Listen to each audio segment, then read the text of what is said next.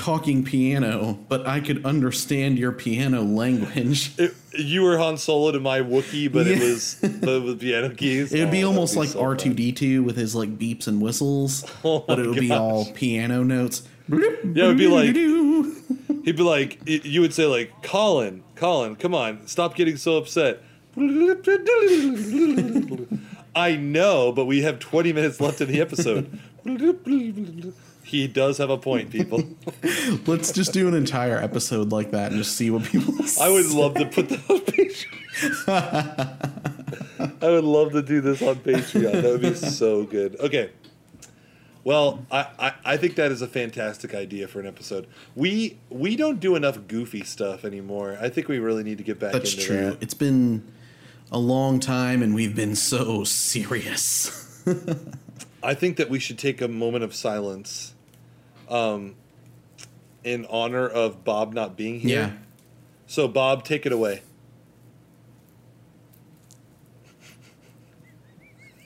Yeah, for anybody that's, if anybody's listening right now. See that moment of silence? See that? I'm just very sad to report that Bob is no longer with us. I mean, he's fine, but he's just not with us right now. So, you know. So we miss Bob.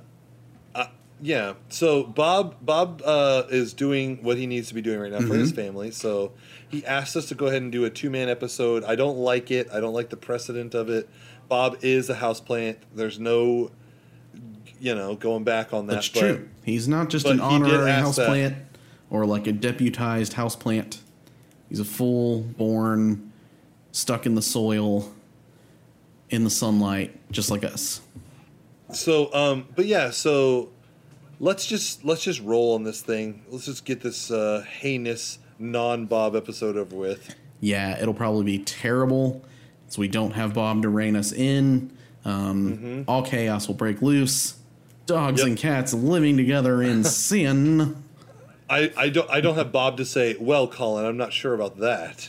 He's the That's true. He's the Chucky Finster to my Tommy. Ah, yes. From the Regrets. All right. You ready to start? Let's go. I'm Zach.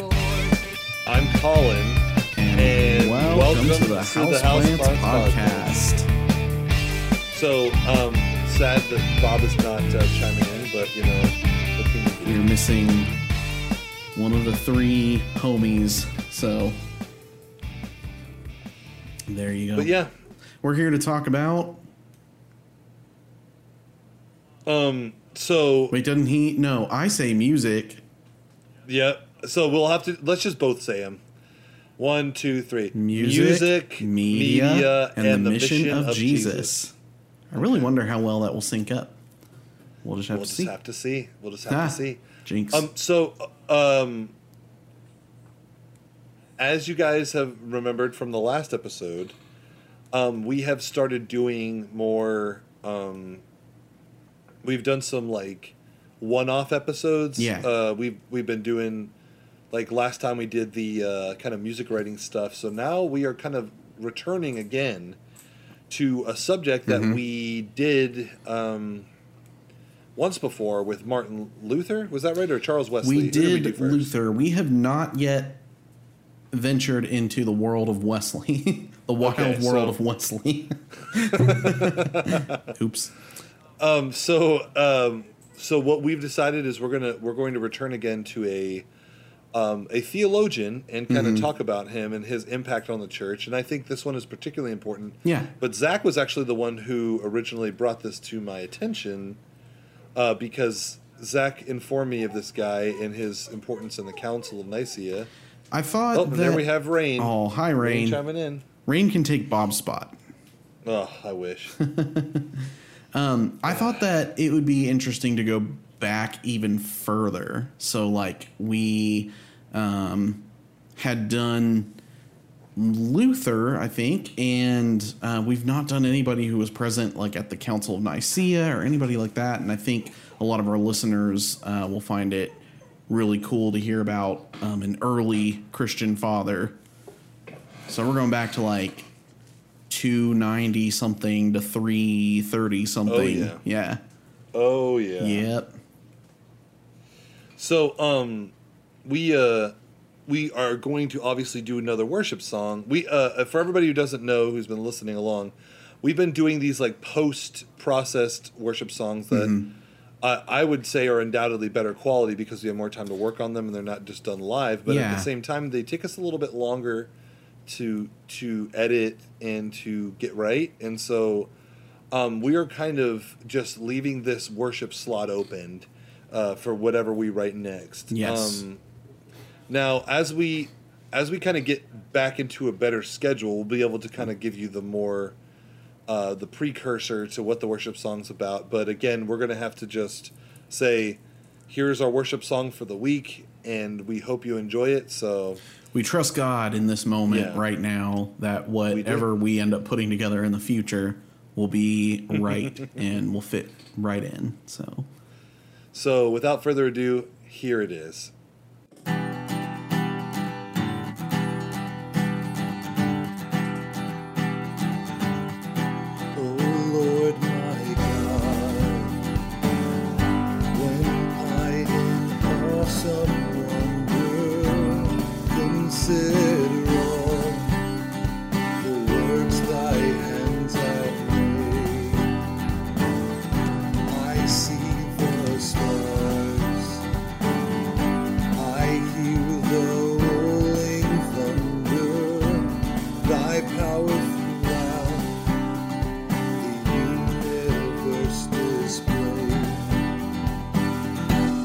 Sings my soul, my Savior God, to thee.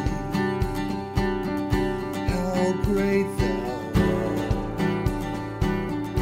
how great thou art. Then sings my soul, my Savior God, to thee. How great thou art, how great thou art, how great thou art.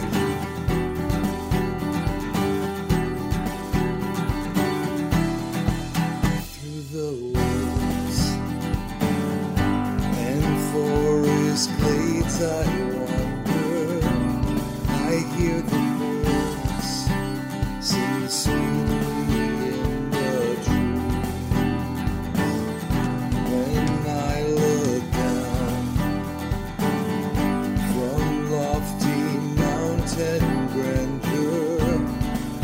hear the brook and feel the gentle breeze. Then sings my soul, my Savior God, to thee. How great thou art, how great thou art. Then sings my soul, my Savior God, to thee.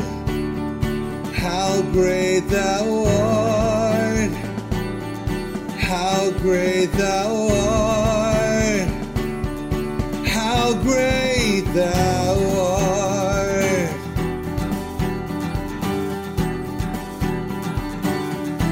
But when I think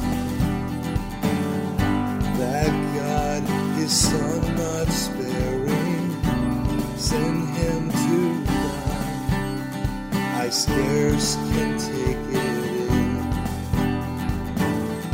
that on the cross, my burden gladly bearing, He bled and died to take away my sin. Then sings my soul, my Savior God, to thee. How great thou art, how great thou art. Then sings my soul, my Savior God, to thee.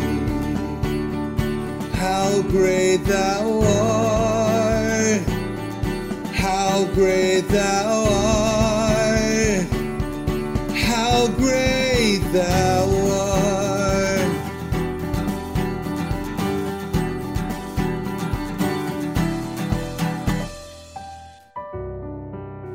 God, thank you for this time that we can come together over the internet, still coming together, and talking about you, and talking about one of your followers, one of your theologians, one of your great minds that followed you so fervently. And so tonight we ask that you would be a part of it, and we pray these things in Jesus' holy name. Amen. Amen. Awesome. Very cool. So, Zach, why don't you tell our listeners a little bit about Mr. Saint Bishop? Mr. Saint Bishop? Deacon. Yeah. Athan. Yeah, I was not sure. I've heard people say Athanasius. I think it might be Athanasius, though. I think it's Athanasius yeah. only because there is other people from sainthood like Saint Ignatius. Okay, that makes sense. Ignatius, yeah. I know that sometimes they're spelled slightly differently, like Scious. It's a very kind of Greek sort of name, which is interesting. So he was kind of a Greek person, a Greek thinker, spoke Greek, but he was from Egypt. He's from Alexandria, Egypt. Back then, Egypt had a lot of Greek people living there, actually. Right. So it was under the Roman Empire, very influenced by the Greeks at this point. But I still think it's really cool that one of our very early church fathers, who was super influential, is a person who's from Africa. Like, that's just a super cool thing that I think a lot of people don't really know. But a lot of the early influence of the church was African in origin. Oh, really? Mm-hmm. People lived in Africa in the Bible? Yeah. Whoa.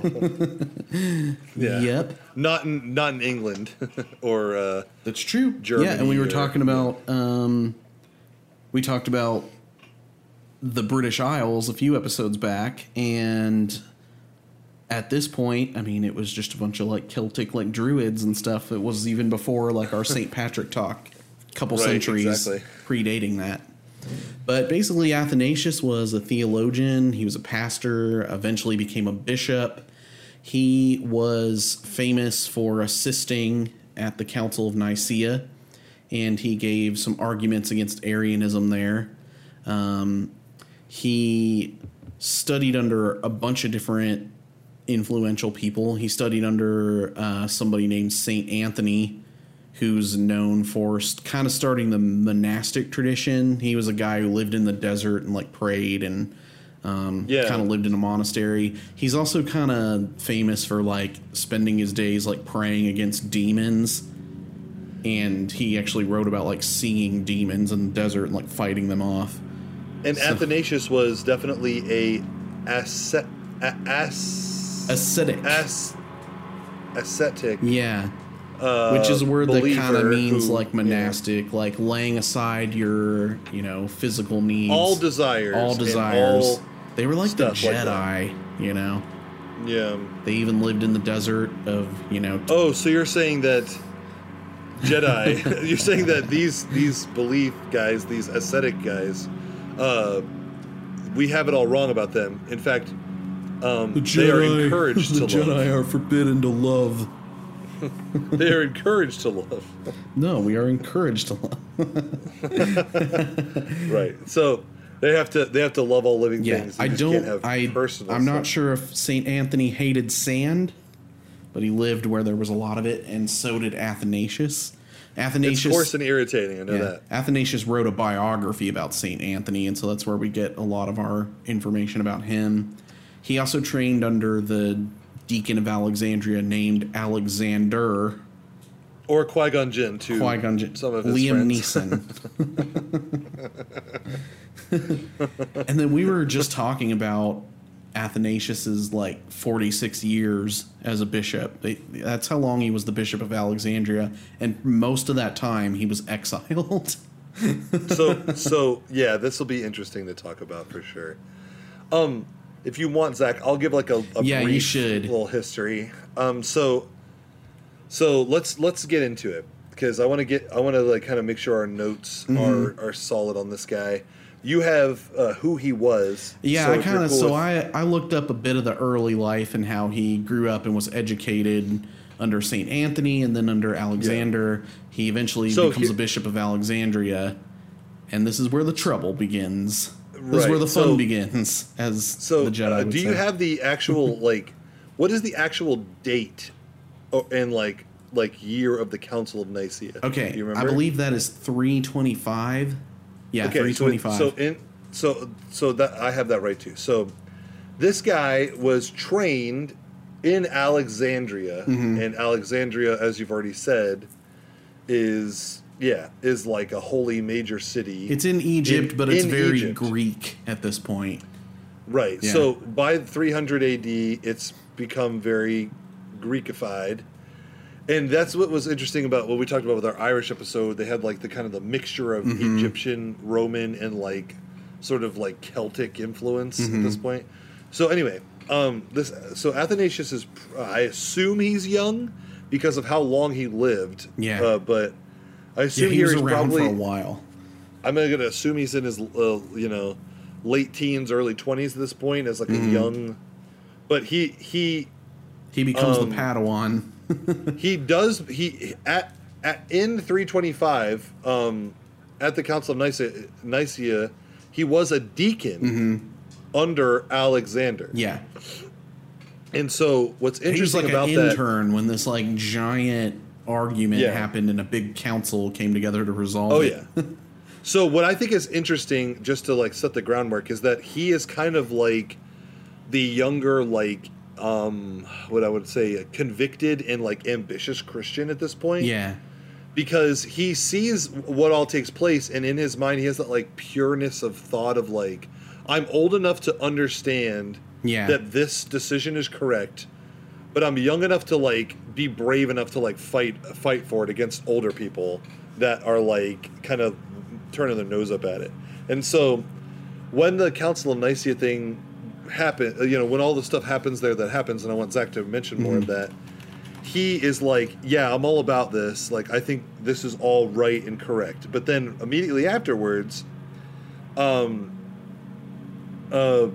he was, I guess, a candidate to succeed Alexander, but Alexander died in 328, and so for a little while he was considered, top brass, and he hung out with a lot of monks, and he hung out in Egypt, but he soon began to struggle with politics because these Arians showed up, and these other guys, the Meletians, and both of them, so Arians believed that Jesus was created by God and would potentially be lesser than God, maybe more than a man, somewhere between man and angel, something like that, but was not God himself. And I believe, and I think a lot of studies agree, that it's because of the Greek and Roman influence that said, this guy couldn't have been God because then God is more powerful than us. I think, it's two things, because I wonder if it's that. But I also wonder if you got to remember that, like,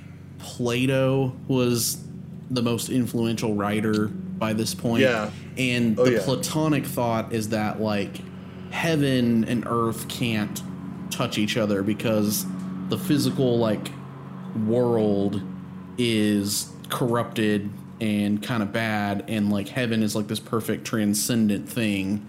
And so, like, in Platonic thought, what you want to do is, it's kind of similar to the asceticism sort of thing, where you want to like divorce yourself from like the worldly desires. And so I wonder if there's also kind of this like need to keep Jesus's hands clean. Yeah. If he were God, he couldn't have been human because that's just dirty. And so they must have thought like and for anybody to be God and human, they'd be more powerful than the emperor, and that's a problem. But then also, for God to be anything less than God is also a problem. And so they had to kind of separate him out a little bit for it to make sense to them. And so one of the things that's interesting, which as modern Christians, we can look at the Trinity now and understand truly why the scriptures support the Trinity. Mm-hmm. Even though the word Trinity isn't in the Bible, and there's never like a scripture that flat out says like, hey, God is three parts. That like it does say it. It's just not like in one sentence where it lines it all out perfectly. It was determined that because not only by by the accounts of Jesus and then the scriptures that were written, that this is what theologians do. They go in and they dissect the scripture and they determine the real truth of the scripture. Yeah, I mean, just read John 1, starting in the very beginning of the chapter. It says, in the beginning was the Word, and the Word was with God, and the Word was God. He was God in the beginning. Through him all things were made. Without him nothing was made that has been made. In him was life, and that life was the light of all mankind. The light shines in the darkness, and the darkness has not overcome it. And so basically there's very strong words that accurately describe Jesus as the Word and as equal to the Father. Like, well, the idea that the Word was with the Word was with God and the Word was God means that if you are both parts next to something and are something, I know that can split the brain of any thinking person, but that is how God exists. So and Arians, I guess they need to make Jesus lesser because that's however their worldview determines. And we don't. Right. I mean, we don't know how many. We don't know how many theologians of the Arian belief were actually just trying to find the legitimate truth of the scripture, and and which ones were actually inspired by political and whatever gains. But so at this point, in like 328 and beyond, he had dealt with this political stuff, and both from the Meletians under Meletius of Nicopolis. I think that's how you say it.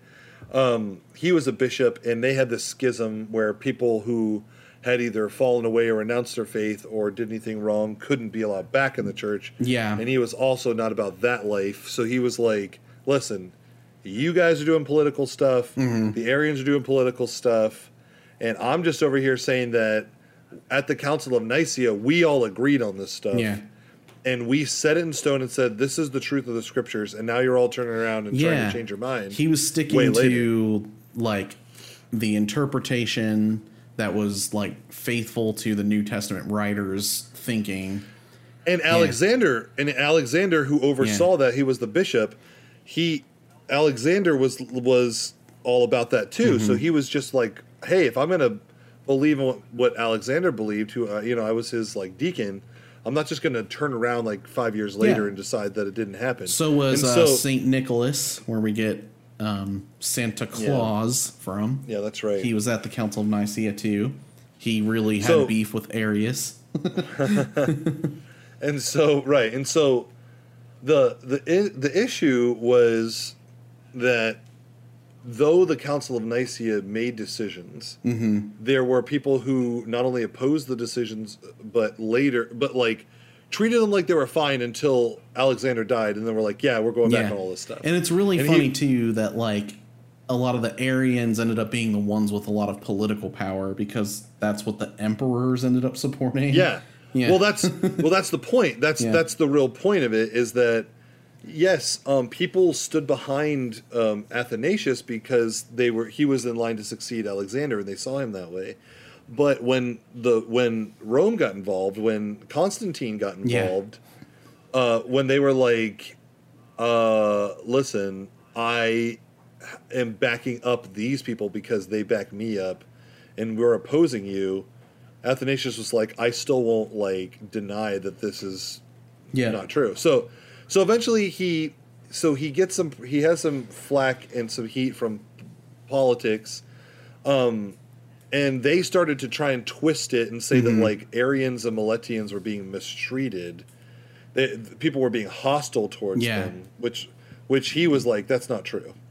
And then also a lot of the bishops that tried to make their own like kind of like bully council, he was like, I don't recognize your council in 335 either.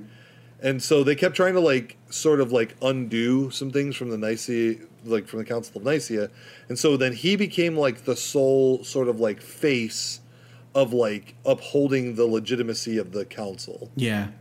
So for years and years, he was accused of threatening to interfere with Egypt's grain supply and just whatever they could think of to try and get him in trouble. And so Constantine did that to him and exiled him. And so then later, Constantine died, and he was allowed to return to Alexandria. But then Constantine's son was like, no, you're banished. I don't like you either. My dad didn't like you. I don't like you. And then Athanasius was like, okay, well, I guess I'll have to... I'll go live in the desert here. I'll have to go to Rome and chill with Constantine's other son, Constans, and be with him. And then because he had to leave and go to Rome, Alexandria was then led by an Arian bishop named Gregory. So they've like completely flip-flopped and made Alexandria, so the government took the pastor that they didn't like out of there and then put a new pastor in. Installed their own, right, which is, we've seen this in modern time. But so they installed him in Alexandria. So now Alexandria is of the Arian belief system. Athanasius, however, kept in touch with his flock through annual festal letters, which we'll talk about too some more with Zach. He was using correspondence to get the boys together. That's right. And so then Pope Julius I wrote some stuff trying to help him out, sort of like tried to say like, hey, listen, this guy actually knows what he's talking about. Like he tried to like call for another council to like get his banishment like lifted, and it wasn't successful. And so then eventually Constans, this guy who's like the other brother that's sort of nice to Athanasius and wants him to like kind of he's allowing him to like believe what he believes and have his own belief system and maybe potentially support that belief system, even though it might be detrimental to the theology of Roman politicians. When he finally does do that for Athanasius, when he finally like uses his own sway, Athanasius is allowed to come back, and at that point he is considered a hero in Egypt. So they're like, "Oh, he's great. He's a guy who stood by his convictions." Yeah. And everybody was like, "Cool, that's great." And then of course, Constantius, the mean brother, is like, "Nope, I'm pro-Arian." So after, let me see. So now we're in like 350 AD, and there's that civil war. But in that time, he wrote a bunch of other stuff about the Arians and he wrote some apologetic stuff. But then eventually, Constans dies, the nice brother, and so the mean brother's like, "Well, we're banishing you again, and I'm sick of your crap. You're not gonna make Arianism not a thing because I'm the emperor of Rome, and nobody's like above me, and yada yada yada." So he kept moving around over and over and over again, and eventually Constantius dies in I think 361, and then this unpopular guy named George takes over. And George allowed Athanasius to return to, I think, Alexandria. But then in 362, during the Synod of Alexandria, he appealed for like the unity and decided he wanted to like just go full force with the Trinity stuff. Yeah. About God in three persons. He basically said like, listen, Arianism is the real obstacle here. We are people who all agree on the Trinity. We just use like slightly different language. You know? Right. Yeah. So the George guy gets murdered right after Constantius. But in that time, because there was such an upheaval of like leadership and emperors, he was able to come back to Alexandria because nobody had like, they were like, well, we have bigger fish to fry. We have to like get a guy to be the leader. So in that time, he was able to just push his doctrines about the Trinity. But then Julian the Apostate shows up, and he's like, I'm banishing you. Yep. And then he's like, fine, I'll just leave. And then and then Julian dies, and then 365, a new Emperor Valens shows up, and he's like, I'm super Arianism. Yep. And he exiles him again. Yeah. So he's And so he kept popping back and forth, being exiled over and over nearly again. 50 years of just being exiled and coming back and exiled and coming back. 48 years of his life spent being exiled and coming back.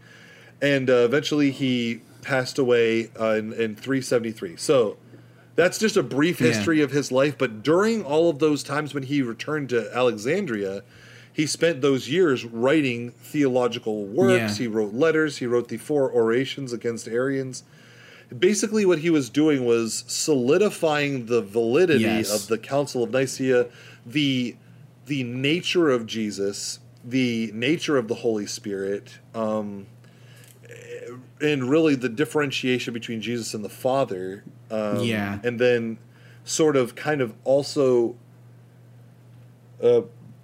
sort of taking the road behind the Arianism defense and saying, like, well, here's how Arianism is not true, and picking that apart. Yeah. I mean, that's the thing, like, you know, even to this day, when you hear Christians explaining their beliefs and they say that Jesus was both fully human and fully God at the same time, that is partially because Athanasius and others brilliantly defended it. You know, that's what Scripture teaches, but he was able to make it a concise argument, and I think eventually that argument was able to win out. And there are still people who don't believe it, but Jesus being, you know, his nature kind of fully fleshed out, no pun intended, but he's fully God and fully man, and that's the takeaway that we get, and he's one of the very early influencers of that. So it's kind of part of his legacy.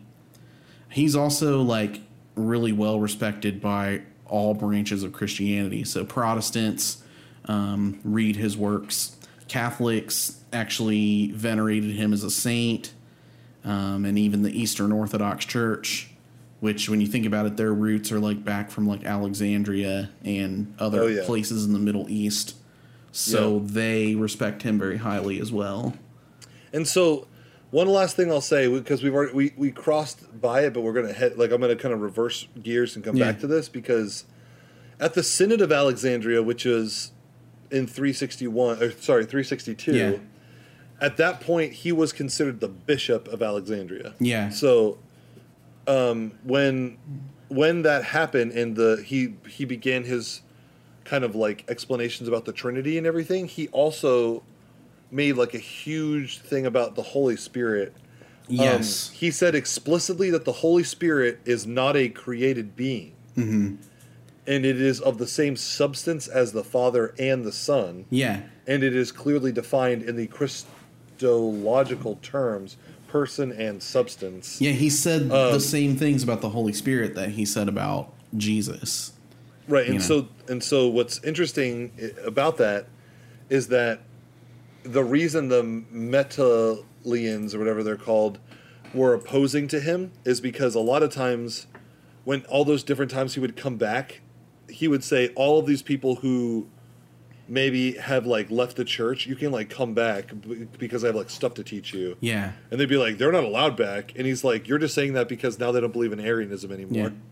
It's like, yeah, they refuted our things, so now they're not allowed to come back. So, all right. Anyway, so one more thing before we get into the writings, like all of this with him, you know, fighting against the Roman government, against other Christians who called themselves Arians. He had a lot of different opponents, and so he was eventually kind of given this nickname, and this kind of encompasses his whole story. But he was called Athanasius Contra Mundus, or Contra Mundum. That means Athanasius against the world. That's kind of like his Marvel Avenger name, I guess.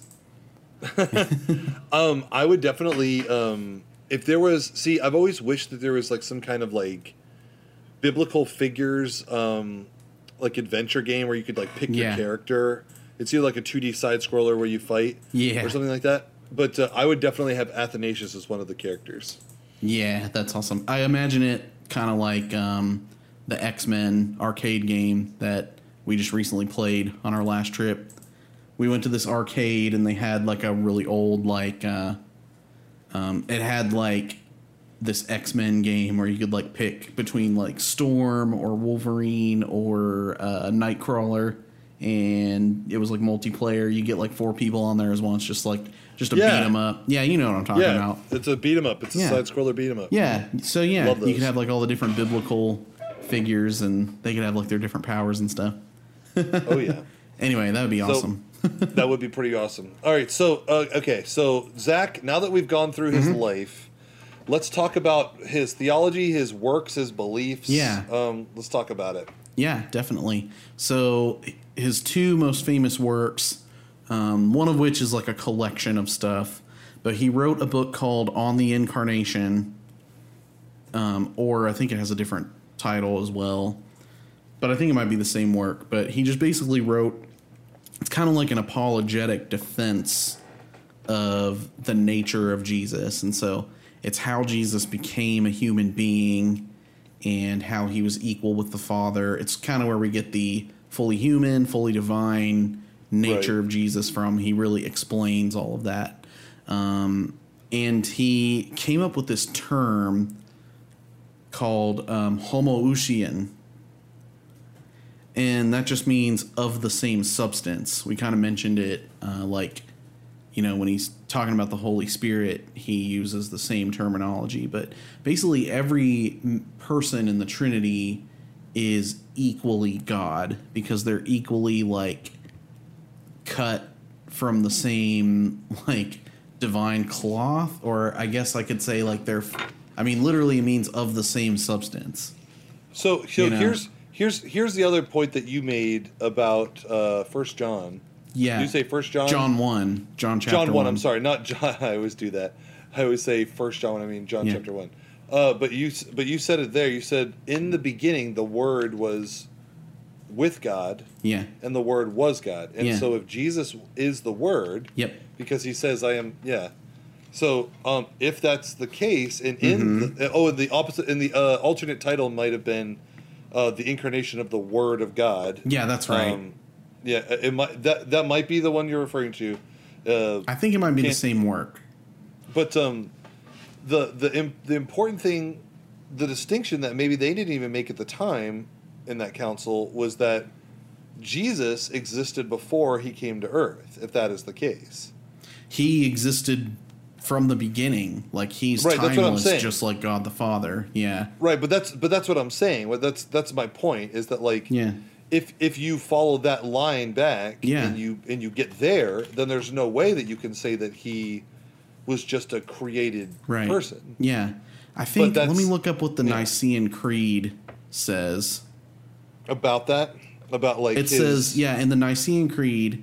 It starts out, we believe in one God, the Father Almighty, maker of heaven and earth, of all things visible and invisible. Next line, and in one Lord, Jesus Christ, the only Son of God, begotten from the Father before all ages, God from God, light from light, true God from true God, begotten, not made, of the same essence as the Father.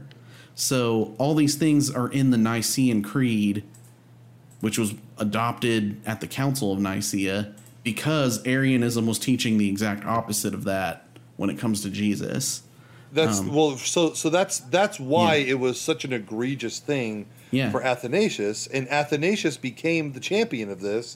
He was like, listen, we've already done this at this council. Alexander himself was like, no, we're upholding this. Yeah. The only reason now why you're trying to go against it is A, the Roman influence and the political stuff, and B, because Alexander died. Yeah. And you don't want me to uphold his ideal, so you're trying to shut me down. See, and so so Constantine kind of converted the empire to Christianity, right? In a way. But what people don't understand is that just because the just because the political factions decided to call themselves Christian didn't mean that they adopted the right beliefs. And so Arianism was very, very popular amongst a lot of people in the empire, and it was wrong. And so Athanasius almost kind of became like the first famous apologist. That's what he was doing. He was defending the biblical view of who Jesus is, right? Because that's important to the gospel. His works would go on to be about a lot of about apologist works, apologetic stuff. Yeah, and it's interesting because he calls them apologies. When I first became a Christian, I'm like, these aren't apologies though; these are like convincing people of stuff. Yeah, I don't understand why they are called apologies. I think that's the original use of the word. Maybe. Right. Yeah, that's exactly right. Yeah, exactly. Yeah. So then he wrote the Incarnation. He said that Jesus was homoousian with the Father, same substance. He's begotten of the Father, as in like he's his son, but he's not made. It's a very important distinction. He also wrote the letters, which can sometimes be called the letters of Saint Athanasius.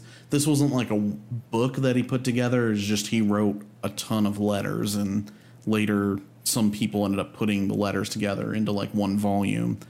So I think there might be different versions of it. Yeah. The reason he ended up writing so many letters is because he was always like on the move, trying to. I mean, he was trying to. He was in a lot of ways. He was trying to stay in touch with. Yeah. A people he knew would follow him, but were living in an area that was highly like controlled and like when he was doing his stuff, the correspondence.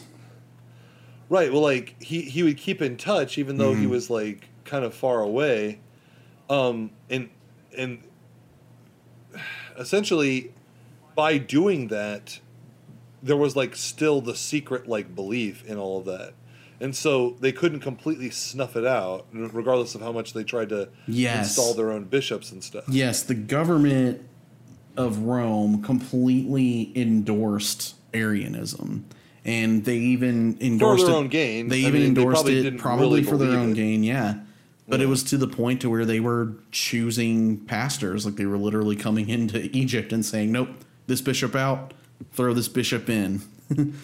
And so like you know, they were exercising a massive amount of power, and yet still that couldn't snuff this belief out, like you're saying, because it's based on the scripture. And so people were just seeing the scriptures for what they were. And I have already done this beforehand, comparing Athanasius. Now that I've looked up some of his stuff, I compared Athanasius to Luther. Oh yeah, I know it's not exactly a 1-for-1, but I do know this: Luther met a lot of political and religious opposition, and definitely they banished him in a lot of ways. They more like canceled him. They didn't like throw him out of Germany or anything, but they were like, you need to recant all of this stuff. And so instead of that, way back when, Athanasius was just told like, you're out of this country. And I think that was probably the easier solution than to have him like publicly recant, because back then, as long as you just like got rid of somebody, they couldn't speak anyway. Yeah. But lo and behold, he was sending letters. So he was secretly sending lots of letters to people. You know, you do what you can. Yeah, that's right. And I think God was using him to write this correspondence, and I think maybe we don't understand the purposes of God. Maybe it was more powerful this way than it could have been if he was allowed to just stay and preach in person, because now we have all these letters that have all these brilliant defenses of the divinity of Jesus. I just think the words of Dr. Ian Malcolm ring true. You know, even when the odds are against you, sometimes life finds a way. Finds a way. So in this instance, God finds a way. Yes. So even with like everything against him, the theology, the true theology of Jesus, the true understanding of his of the nature of the Trinity was upheld and revealed. Yeah. The other cool thing about the letters was that he talks about the Holy Spirit. And so that's kind of where we start getting our doctrine of the Holy Spirit from, that the Holy Spirit is a full member of the Trinity, just like the Father or the Son. You know, co-equal, homoousian. See, and as you people will have heard on this last episode, I wrote this new hymn, and one of the things that I tried to keep, which is something Jonathan Powers and a few other of our guests mentioned, is the idea of including all aspects of the Trinity in your worship song if you can. Trinitarian. And so Zach has kind of made that a thing going forward as well. We made that kind of a sort of an extra icing on the cake for a lot of worship songs we critiqued with the CCLI list. Yeah. And so one of the things that I find to be interesting about the evolution of the church throughout, like, past, you know, I'm trying to remember from my history of Christian thought class, but I believe that the latest book to be written in the Bible, I think, is Revelation, maybe? I don't think it is. You don't think it's Revelation?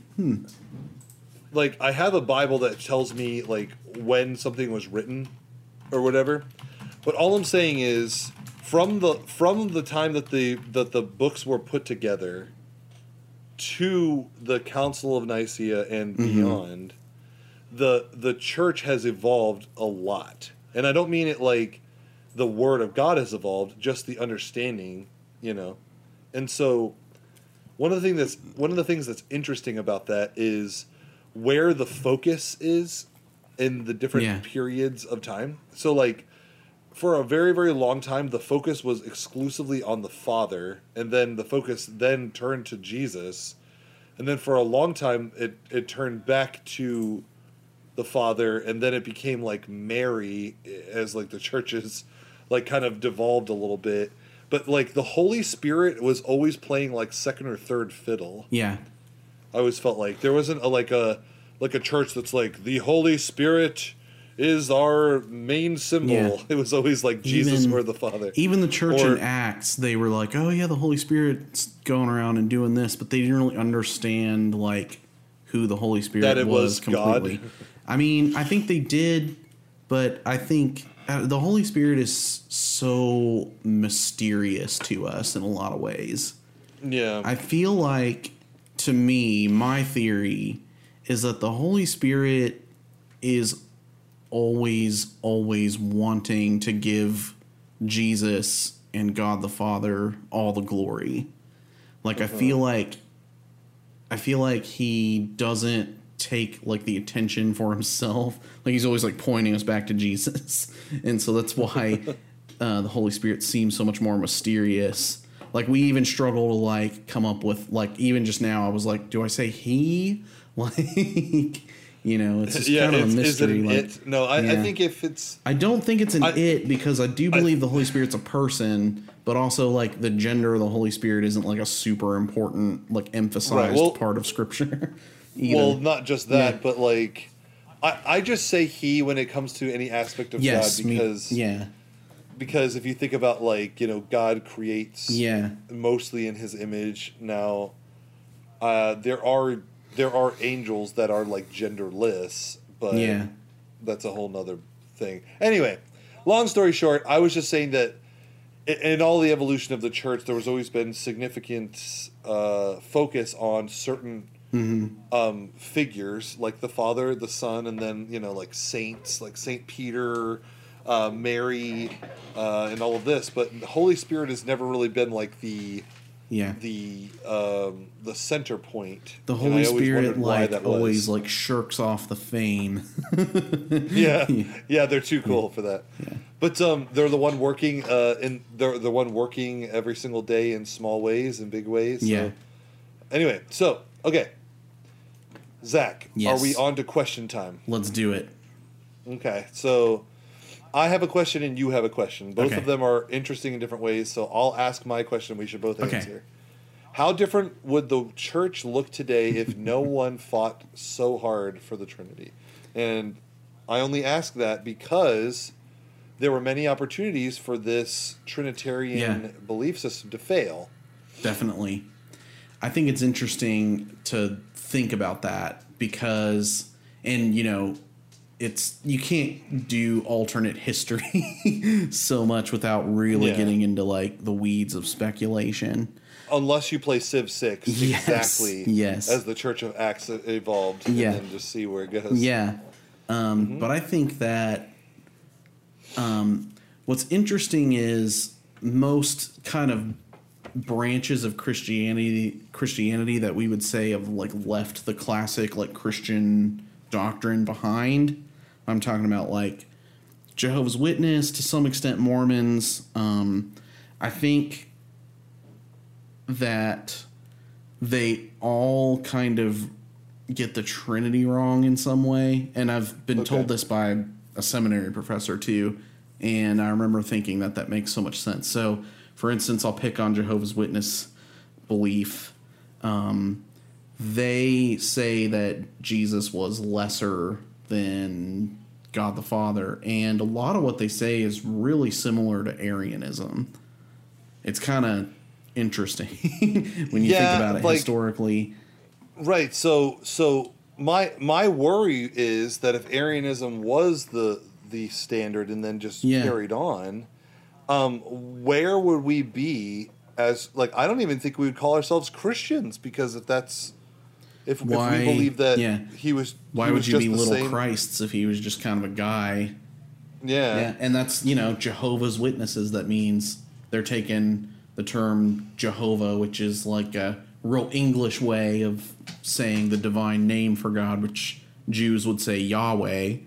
And they're saying that we believe in God. There's also like, I think, is it Marcion? There's another heretical belief system that kind of believes that like the Old Testament God is bad.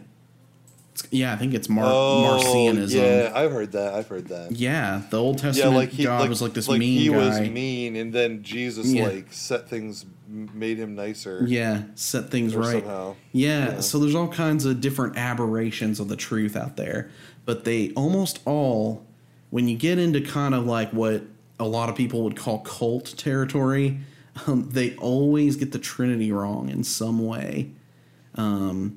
Jehovah's Witnesses kind of take away from the Trinity, and so does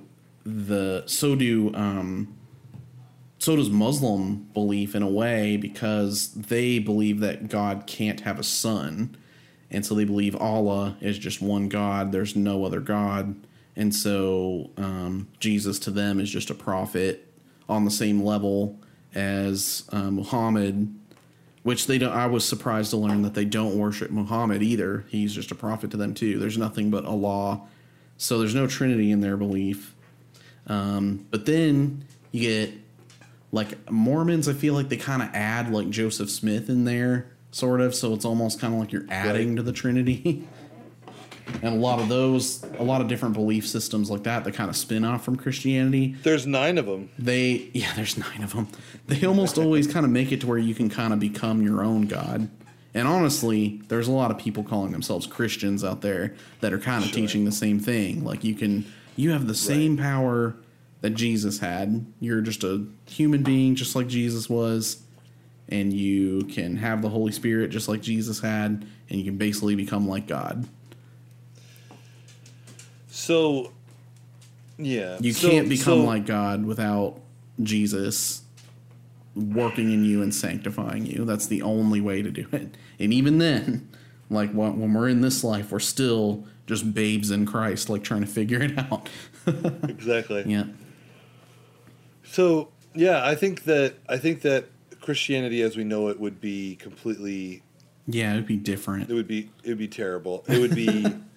It would be a shadow of itself, where instead of this triumphant, because think about it. What we know of the scriptures is that this, Jesus coming and sacrificing himself on the cross is not the last time we're going to see Jesus. So yeah. What if he's just a man coming back for a second time? It's like how triumphant is that? But anyway, I digress. Yep. So that's an interesting thing to think about. Very different. Yeah. All right, what's the My question is, with basically all the incorrect teaching out there presenting itself as Christian and all the different belief systems that are out there. Do you think there's a need today for someone to basically be a new Athanasius and create like some new work and kind of be a defender of biblical truth? Like, do you think somebody could rise to that position? Do you think that it would be necessary? I mean, so I think that, and you have made this point to me, and I actually, after thinking about it, have to agree with you that every so many hundred years there is like a new Reformation. It does seem like it. And so, in a way, I believe that the Council of Nicaea was like the first Reformation, but like, it's not a I mean, because even before that, you have like Jesus. Yeah. Like the Church of Acts is the first Reformation in a way. It's not an exact like time frame, but it does seem like Nicaea happened kind of between 300 and 500, so closer to 300 years after Jesus was around on Earth. Right, but apparently during that time there were a lot of these offshoots of beliefs, like the Metalians or whatever they're called, and they were a schism that like split Arianism off. itself. Arianism, Gnosticism started to come around too. Yeah, and so what I believe is that the Nicene Council was sort of its own, like, holding to the true standard thing. There's always like a moment where we come back and somebody says like, "Hey, we gotta like," and then whatever happens ends up changing the entire paradigm of the church. So then like somewhere around like 1200. Oh no, it was like 1040 something. That was when like the Eastern Church and the Western Church split. That's right. And then you've got, of course, early 1500s. That's when the Protestant Reformation happened.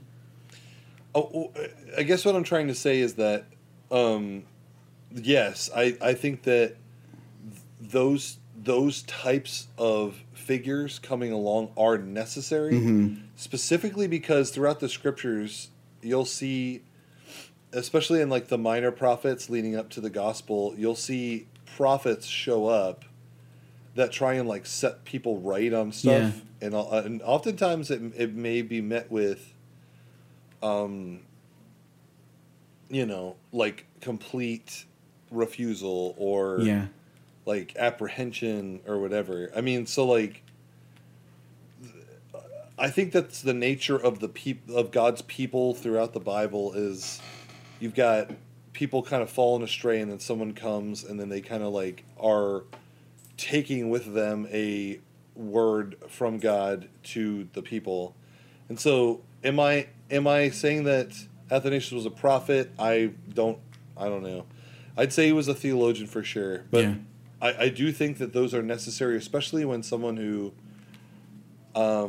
like Athanasius has the conviction to say, no, this is a truth of the scripture. This is a truth about the nature of God, and we need to like not turn a blind eye just because politics is like scaring us. I guess he was a reformer in a way. Yeah. Yeah, definitely. So I guess, I mean, it's weird because a Reformation, you're reforming. Yeah. I think he was just trying to uphold. So it was like an upholdation. Yeah. Well, I think that's how Luther saw himself too. Like he wasn't saying like, I'm going to like convert this so that we can like live into the future. He was literally saying, like, let's get back to the way that the writers of the New Testament did things.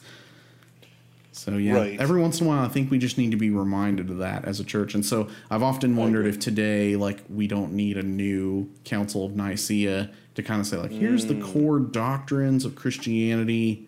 And if you don't follow this, you're kind of outside of it. not to knock the Pope or anything, the current Pope, but, like, I'm worried that a council would then like suggest we get like the head, like and that would be really hard too, because if you're getting all of Christendom together, are you including the Roman Catholic Church? I think there would be debate about that, and so that kind of brings me to the next thing, like, could an individual like rise to this level in the church, or do you think it's even possible right now with the way things are? I don't know. I just think I think that the Roman Catholic Church stands as its own like political thing. True. And then, they do have political power in a lot of ways that allows them to do things that are not just focused on, scriptural teaching and stuff. I think that it would be difficult in this day and age with the way that church structure is now. That like, in the past, there were people working within the leadership of the power center of the church that were working within it and like rising over it and stuff. Yeah. But now the belief systems of Christianity are so fractured that like the head of the Catholic Church, most Christians wouldn't consider that Christianity. And then the heads of whatever other churches like, Baptist, Methodism, they don't all agree with each other, much Church less of God. like most of them don't agree with each other, Yeah. and most of them don't really acknowledge the others' like authority. Right. So. Yeah. So here's what I think is kind of interesting about today. There's so much. I think one person rising to a certain level invites so much criticism because everything is so readily available. All information, all past like thoughts and writings are all like readily available. People get canceled for like tweets from like 10 years ago, stuff like that. I almost wonder if what God is going to have to do now with the church is more based on like common people who aren't even necessarily famous. Like, I think it's going to have to be like, I'm out here and I kind of know what God is telling me in terms of reading the scripture. And I know that he's called me to a certain purpose and I'm just going to be faithful to that. And then I end up meeting you out there in the dark and we're like, hey, what's going on? Oh yeah, we both agree on these core like principles about Christianity. Right. Let's go find others and kind of like teach them this. And God's just going to kind of like make those connections, I think the days of looking for like a Martin Luther or an Augustine or a John Wesley or something like that, I don't know that tactic would work so much anymore because you could just find any individual, you could just like get rid of them if they're inconvenient.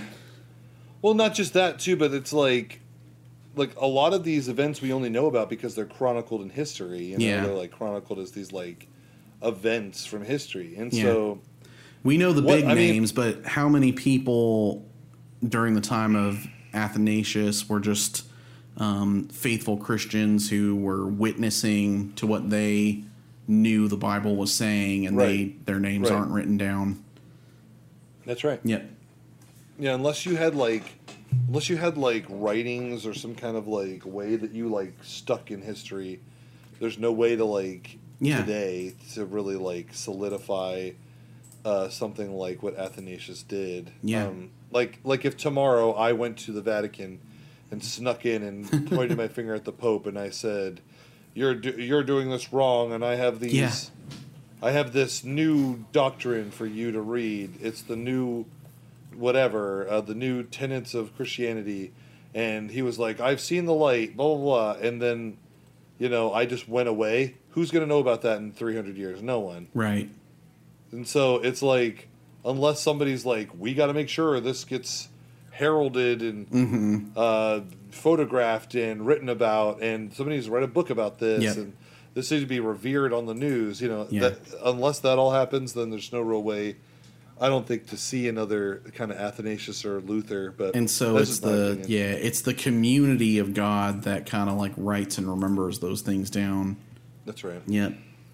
Cool. All right, so moving on. Let's do some quotes and we'll finish. Yeah, we'll move on and do some quotes. I didn't get to mention it fully, but there is an actual creed called the Athanasian Creed, and it's kind of right up there with the Nicene Creed and the Apostles' Creed, but less famous. It might be less famous because it's like a lot longer. So I'm not going to recite it or anything, but I'm just going to tell our listeners that you guys should look it up because it's really cool and kind of encapsulates a lot of his theology. Although it was not written by Athanasius, it was written possibly written a little bit later, but it's all stuff he would sign off on. Like, for example, it says, "Thus the Father is God, the Son is God, the Holy Spirit is God. Yet there are not three gods, there is but one God." And so it kind of repeats like a lot of that doctrine and teaching together.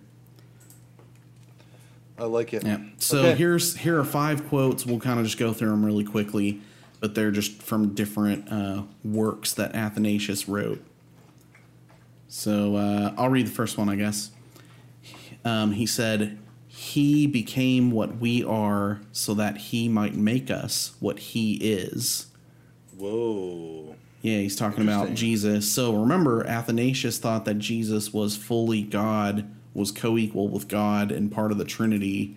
And so Jesus, being equal with God, became like us to make us more like him. I think that's pretty cool. Like, That's a good one. It's a very mysterious sort of thing. What do you think about it? I like it. There's several implications. If he was referring to making himself,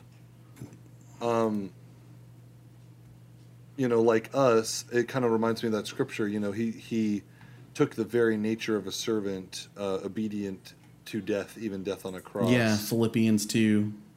And so we have a lot of impact with that, but also I like how it says that he might make us what he is. Yeah. And so obviously I don't think he's implying that we could become God, but I think he is implying that we could become like clean or like, Yeah. holy.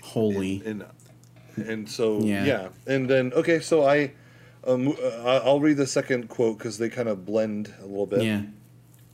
"Even on the cross, he did not hide himself from sight. Rather, he made all creation witness to the presence of its maker." Yeah. I think this one reminds me, like, this quote's very worshipful, I feel like. I agree. Like, I feel like that could be part of a worship song or something. But it reminds me a lot of, like, when I survey the wondrous cross, or the wonderful cross, as some people might know it. But just like, were the whole realm of nature mine, that were an offering far too small. Like, Jesus is, like, proclaiming himself to be the maker and the creator of everything, even though he's dying on a cross. He's, like, completely visible to everyone and everything. Well, it stands to kind of make his point in a way that the symbol of Christianity is Jesus on the cross for most people. Yeah. And if you think about it, we have... Hold on one second, Zach. Is that Hold your on. car alarm? I actually hear it. I don't know. Hold on. Jesse, is that our car? Will you please go check? Never mind, it turned off. My car was going off in the parking lot at Starbucks while I was working in the drive-thru window, and I had my keys in my pocket, and somebody was like, "That car alarm is going off." And then I was like, "Yeah, I know." And then I stuck my key out the window and, like, stopped it. So and they were like, "Oh, my keys are..." I'm sorry, my keys are laying right here. I don't know if there's a way to make a note. I'll do it. I'll make a note. Okay. Hold on one second. Give me a minute here. We'll get... actually, you know what? Here, we don't have a thing yet for this. You gonna make a note, or do you need me to? No, I can do it. Hold on. Okay. We're at like a minute 5, so I'm gonna say like around An hour 6. 1:05 car alarm.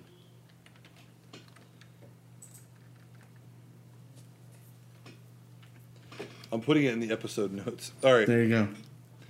Okay. So let me kind of like rewind back here, and we'll take it. So the point I was trying to make is that if the image of Christ on the cross made it through to modern time, then his point is made that God's visage through Jesus, who is also a man but also God, Yeah. has been solidified. That image of the Maker has been solidified on the cross. So he is correct. Yeah. Do you get what I'm saying? Yeah. Mm-hmm. Yeah, he made himself visible. God, who was kind of hidden in creation, and like even the Psalms like talk about, clouds of darkness like hiding the throne from sight, as no one has ever seen God. Well, the first time we did get to see God was in Jesus, and then he visibly died on a cross for us in front of us. I think that's pretty telling about who God is. And again, if you're going to be Arian and not believe that he was God, then maybe the whole dying on the cross thing isn't as big a deal because it's just a guy or just an angel like doing it up there. Right. So. All right, moving on. Next quote. Next quote is a little bit longer, but it's pretty interesting. It's also from the Incarnation work. It says, "Dead men cannot take effective action. Their power of influence on others lasts only till the grave. Deeds and actions that energize others belong only to the living. Well, then, look at the facts in this case. The Savior is working mightily among men. Every day, he is invisibly persuading numbers of people all over the world, both within and beyond the Greek-speaking world, to accept his faith and be obedient to his teaching. Can anyone in the face of this still doubt that he has risen and lives, or rather that he is himself the life? Does a dead man prick the consciences of men?" So that is both a reference to both the Holy Spirit and the Jesus like eternally living. Yeah, so if Jesus is not alive, hasn't been resurrected, how is he out there like reaching the lost? How are people out there becoming convinced to convert to Christianity because they know the Savior's out there? Yeah. I thought that was a really good way to, that was a really good defense of that. It's very apologetic if you think about it. Yeah. If Jesus is dead and just like stayed dead, how is he still working all the time?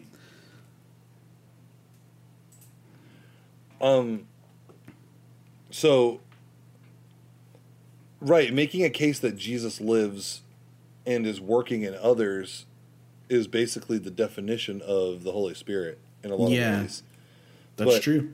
But I think that's interesting because if he can prove that Jesus lives and that Jesus is working through us through the Holy Spirit, then that means that Jesus is God and the Holy Spirit is God, which is what I assume why he thinks that. Yeah. And so okay. Fourth quote, super great. Third quote, this is amazing. But fourth quote, "You cannot put straight in others what is warped in yourself." Yeah. I find that interesting because it goes back to the, of course we always say, "Judge not, lest ye be judged." Yeah. But you can't pull the speck out of your brother's eye if you haven't pulled the plank out of your own. Right. And so I think that is a significant point. And so I guess you're going to assume that Jesus is a man, but that he is completely sinless, and so he can set to right what is warped. Yeah, because he is not warped himself. But I don't even know in what context he's referring to. He might even be referring to the Arians in this. I'm not sure, but I'm going to assume he means that because Jesus being completely God and completely man could do that work of unwarping us. Yeah,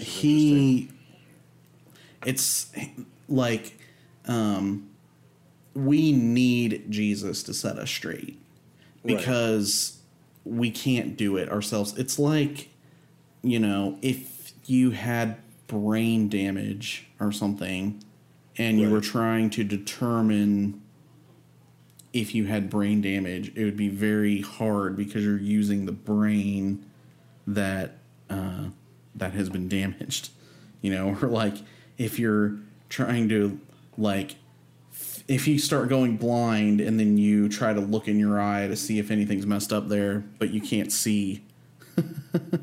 Yeah, exactly. I mean, so, right. So, I mean, again, great truth from my man Ananias. Ananias. Ananias. That's another guy, I think. Yeah, we can talk about him, but... Yeah. Athanasius, excuse me. All right, last quote.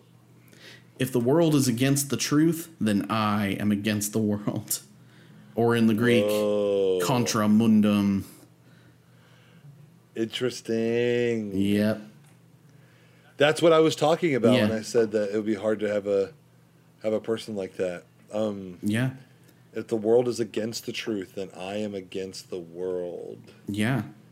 Gosh, the implication of that. I think that's a very bold thing to say, and it's very tough for people to want to say that right now. But I think as Christians, a lot of times that's what we're called to.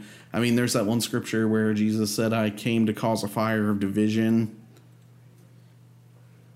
Do you remember that? Do you know what I'm talking about? Oh, yeah. It's in Matthew. He says, I think it's in Matthew. It's I can quote it, but let me let's see if I can't drag it up. Yes, it's Matthew 10. Let's go to Matthew 10 really quick. 1 second. Matthew 10, I believe, starting in verse 34. Let me check. We'll go with the ESV on this one. Since we're at our computers, we don't flip. Okay, so it says, "Do not think that I have come to bring peace in the earth. I have not come to bring peace, but a sword.